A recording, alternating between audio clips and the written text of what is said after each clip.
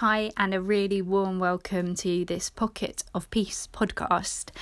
This episode marks Interfaith Week 2021 and explores a conversation between myself, the Reverend Ruth Wells, Senior Chaplain for Bournemouth University and the Arts University Bournemouth, and my wonderful Muslim friend who I met during an interfaith summer school at Cambridge University. The conversation focuses on our personal and our faith tradition experiences of sacred space, and I hope you take the same joy and delight in the commonalities and the challenges that we faced in this conversation. I hope you enjoy.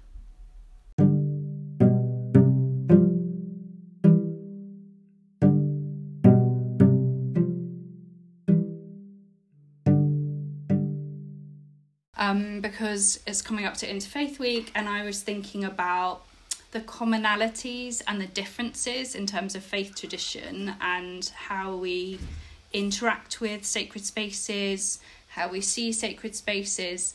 So I thought maybe we could start off by talking about how we would go about defining a sacred space. Yeah, that's a good question. You go first. Okay, wow, that's a good question. I didn't think about it. So I'm just thinking on top of my mind, if I was to define it, it would be a place which helps me connect with my own spirituality or with my own inner being. That's my personal definition. Again, I wouldn't call it this as an Islamic definition. But I think, so recently I can give an example. I just created a Zen den in my own house. Because of the lockdown, I couldn't go to any place of prayer. So I just created a space for myself, which is where I actually remove my shoes and then enter the space, because that inspires, I want it to be clean. So that's how I would define it, a space where I can connect within myself, which is silent, and it gives me my silence. Sometimes I even take music around. So it's kind of sensorial capturing of my senses to get me within. So it can be through music, through taste, through smell or whatever. And it just takes me within. So I think that's what I would call a sacred space for now. So this is my working definition. I love that. But would you want me to have a Islamic definition, which I probably may not be able to give you? I think it's interesting how we interpret it from our faith perspective. So I think I love the idea of a Zen den. I think that's really interesting. I just went to a yoga class. I go to a yoga class which is very spiritual, and the teacher would say she traces her roots through kind of Hindu religion, but is very open to all faiths. And she talked the other week about having an altar when you practice, which is really fascinating to me, because I use the word altar very differently from my kind of faith tradition. But I probably have set up almost like a Zen den for myself. So for my yoga practice, so I have something that smells nice. I have some flowers because there's that kind of life and water, and then I have like an icon image of Mary and baby Jesus, and a candle.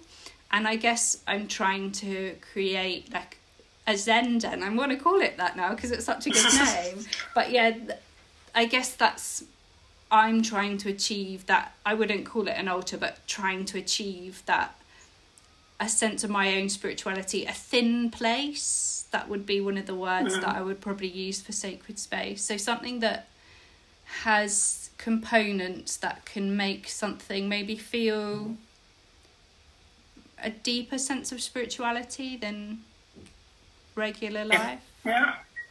Yeah, that's what it happened. That's what it is for me. So I have a scented candle there. I have a photo of one of my spiritual guide.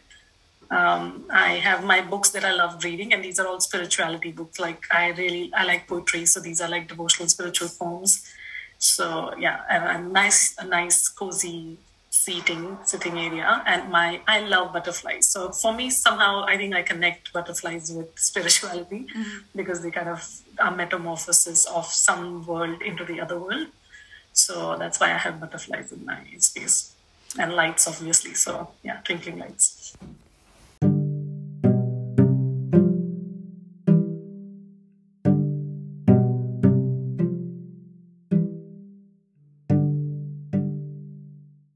do you do in your Zen den? Do you read? You said something about silence. Is it different because of how you're feeling, or is there kind of a discipline to how you structure what you do when you go into the space? That's an interesting question. I just came out of my Zen den about half an hour ago today. So sometimes I don't take my watch there. So I just lose track of time. I just need to be there until I feel that it's time for me to leave. I don't keep it like, 1 hour or 15 minutes or whatever. So I just go in there. And sometimes I'm just sitting quietly, silently, watching my thoughts. And sometimes I just start reciting something which is devotional. And whatever I'm feeling. And sometimes it can be Bollywood songs as well. It's just something that comes from within me, and I just start reciting. Sometimes I just have my journal there, so I start journaling some thoughts down. So it could be recitation, journaling, it could be reading. Like I said, I completed one book today. It's The 10th Inside. I don't know if you've ever read that. No. The 10th Inside. Oh, it's a beautiful book. It's a sequel of Celestine Prophecy. Okay. So I completed that book today, and I did my prayers. And I did my devotional recitation, reading, and I kind of put my candle on, and I was like, okay, this is my time. And as soon as I leave, I put the candle off. I come back and I wear my chappals and then come to the room. So that's my space. Whenever I feel like just going there. So sometimes when I'm really feeling low, I just go there and sit and probably cry as well. Yeah, so that's it. So it's a space that can like hold lots of different emotions and hold you in them, I guess. That's well said. Yeah. You put things into such amazing words. Oh, thanks. It's being a poet or something. I never thought of it as my emotional being.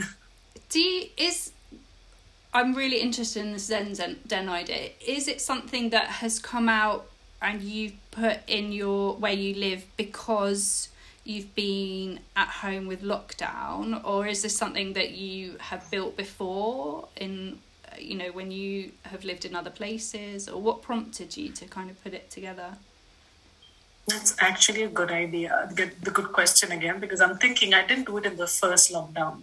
So we had a first lockdown last year. I didn't do that because I probably had my own space. So I would just take my mat. I would do my prayers there on the mat and then come back. But I don't know why, for some reason, that space was now kind of inviting for me to make something like this. And then I started Googling what would a sacred space look like in a house. And then I'm like, this is the space that I want to create. And then I started creating it. And I recently took a town break, and I was like mentally and emotionally and spiritually, I would say, very drained with a lot of work going on and a lot of things going on. Probably I personally needed it, that space. So I just go there, and I think it kind of charges me up. And if I don't go there for around 2 or 3 days, I myself feel drained. So I just need to go there and sit there, even if it is for 5 minutes. So that's a good question. Probably it was a need of the hour. And probably it was something that I felt would kind of replenish me back to life. Yeah, I think there's something about permissioning myself to take the time. I think if I have a specific space, it's like I'm going to do something which I know is important for me and it has a purpose. And I feel like it's not just a luxury, or maybe I'll wander in and do some yoga or pray or whatever. But actually having a set space, it feels like I'm allowed to take that time. I'm allowing myself that moment, which maybe I haven't done before, because I've kind of, even though I say, sacred space is really important, I maybe haven't allowed myself that time to do it before. Yeah, and I think as you're speaking, I also could think about, this is one space where I can be my authentic self. Like, no one's judging me, no one's looking at me. I'm just doing what I want to do, and nobody's stopping me from doing that. So I think that's one space where I really feel safe and not judged.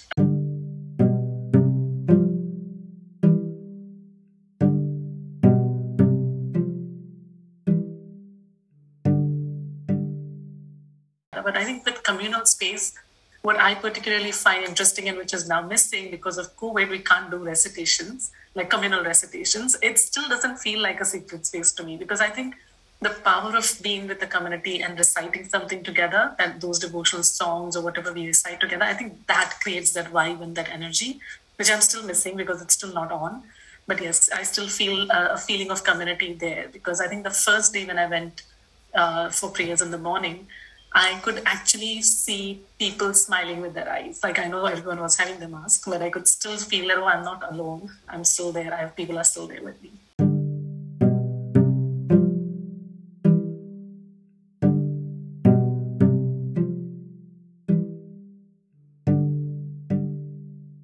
I went to Glastonbury Festival a long time ago, which is a massive music festival, which happens in a little place in the UK, but it has massive bands and it's really well known.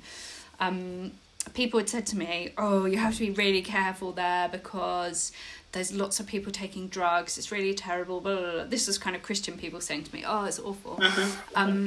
And I went with my husband. It was before we had children, so it's a long time ago. And when I got there, actually, it was really beautiful. People would say, "Oh, can we help you put your tent up?" And were really helpful. And then we went to listen to a band, and it was one of the most spiritual moments of my life, because people were just singing this song together, like singing a hymn or a kind of spiritual song, but in a field of thousands of people. And there was something very thin place for me about that moment, that I was like, this feels sacred, even though we would all have different perceptions of what that means and different faith traditions. There was something about the commonality of singing something and being in that shared space together, which was really interesting.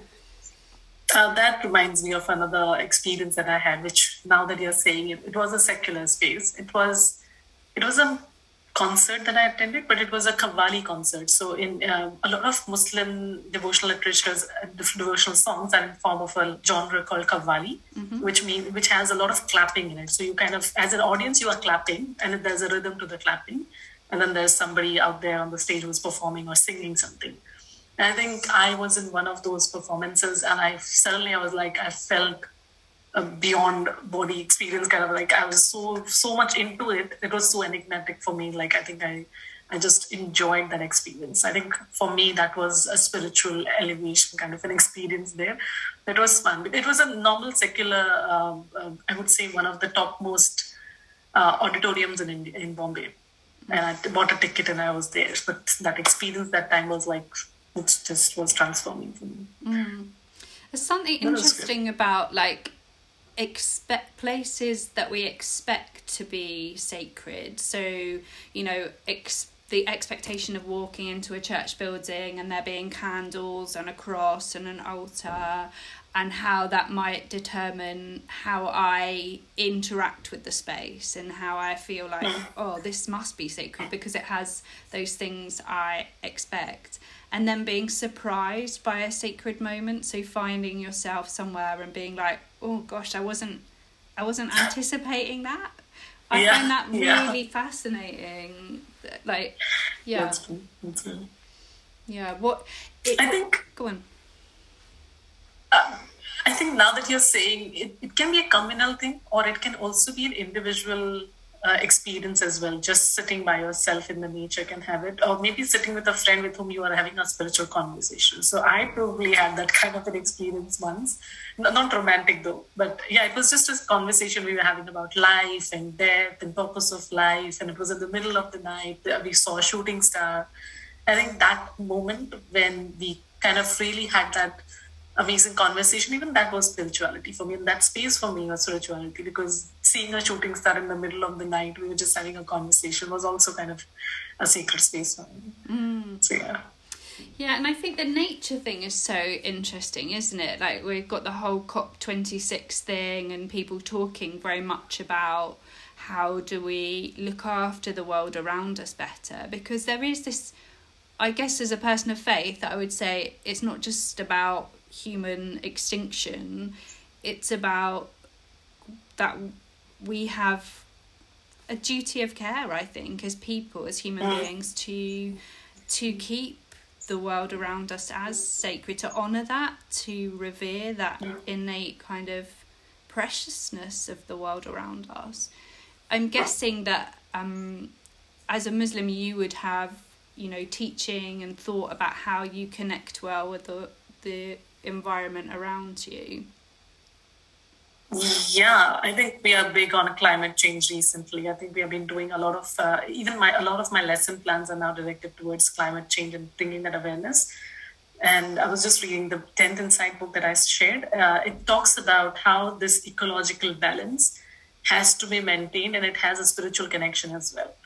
And I was zapped. Like, I think today we are talking about climate change, but I think this climate change and having that ecological balance is also connected to spirituality. And how I think yesterday, even in this class when I was teaching them about Allah's signs or God's signs. And we were even seeing how sun can be a sign, moon can be a sign, a spider can be a sign. Because sometimes, I think there's a story, right, where the spider was trying, and then somebody had given up on the battlefield, and he sees a spider. And then he learns the lesson of try till you succeed. So even something like a spider can teach you a lesson. So if it's all about God's sign, but you have to be listening to it. And I think it's important that we treasure these things in the nature and kind of keep it preserved and learn from it rather than abusing it. So I think that's what we keep talking about in our classes as well. And how do we maintain balance between all of it?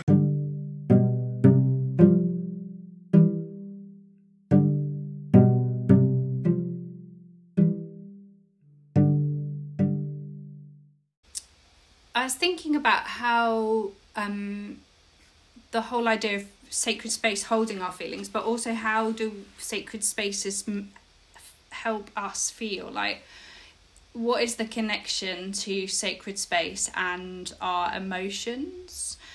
So I guess for me, there's something about sometimes a sacred space will unearth those things within me that I can't quite articulate. So I can just, whatever that feeling is, very often it's like you talked about crying in your Zen den. Sometimes I have, you know, I can sit in a church building and think I'm all right, I'm okay, but suddenly from nowhere almost this kind of weeping or this like unearthing of what is going on unconsciously, subconsciously within me. And I wonder whether the part of the place of sacred space is to connect us with those feelings that maybe we don't always or aren't able to always like express. Well, yeah, express, that's the word. Yeah,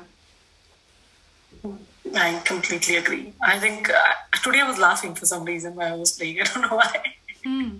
So I think it's just brings out something within you, and it just would be an emotion. It could be emotion. It could be anger. It could be a disappointment in yourself that, oh, I didn't do something well today. I think all of those things which go on, this is your space to kind of be with your inner child and talk to yourself and kind of pamper yourself, be your mom, be your own mom, and kind of, okay, Anisha, you've done this, you will be better tomorrow, something like that.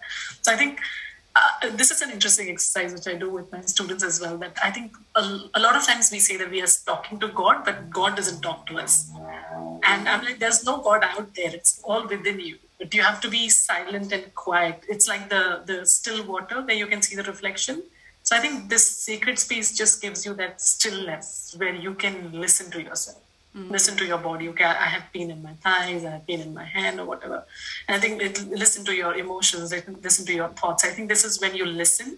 I think there are a lot of times there are questions that you ask and you just get your answer there. So I think it's more about listening for me in the Zen den. That's really fascinating. I also think, like, I do a lot of yoga at the moment, and I think there's something about doing something embodied, which means I can't be like caught up in all those rabbit hole of thoughts that are unhelpful for me. Like, I just have to switch some of that off and allow myself just to concentrate on breathing, like the breath and being alive. And I think that, like, listening to my body, not just what's here like in my head, but actually listening into which bit of my body feels like it's holding a lot of tension, what's going on there, what, you know, all of those things that I think are really hard to do other than setting the time aside and saying I'm going to permission myself to take this sacred moment to listen into myself more fully, rather than I haven't done this, what's on my to-do list, but kind of to tone that down a bit and just like what's going on inside of me. And for me, the connection to the divine in that is really powerful, because it isn't about my hijacking the thoughts, it's just being present, which is I guess a part of my spirituality, like being a present and attentive to the divine, and not trying to force something to happen or control it, like letting go of control. I think I think surrender is the right word. You just surrender yourself there. You just let it go. And I think it's the stone that I'd made last that time. It's like let go or let God, like this one. Exactly. It's just surrender. It's like you just don't have to worry about it. It's like, okay, now everything is in your hand. You take care of it. I'm just being myself now. I love that.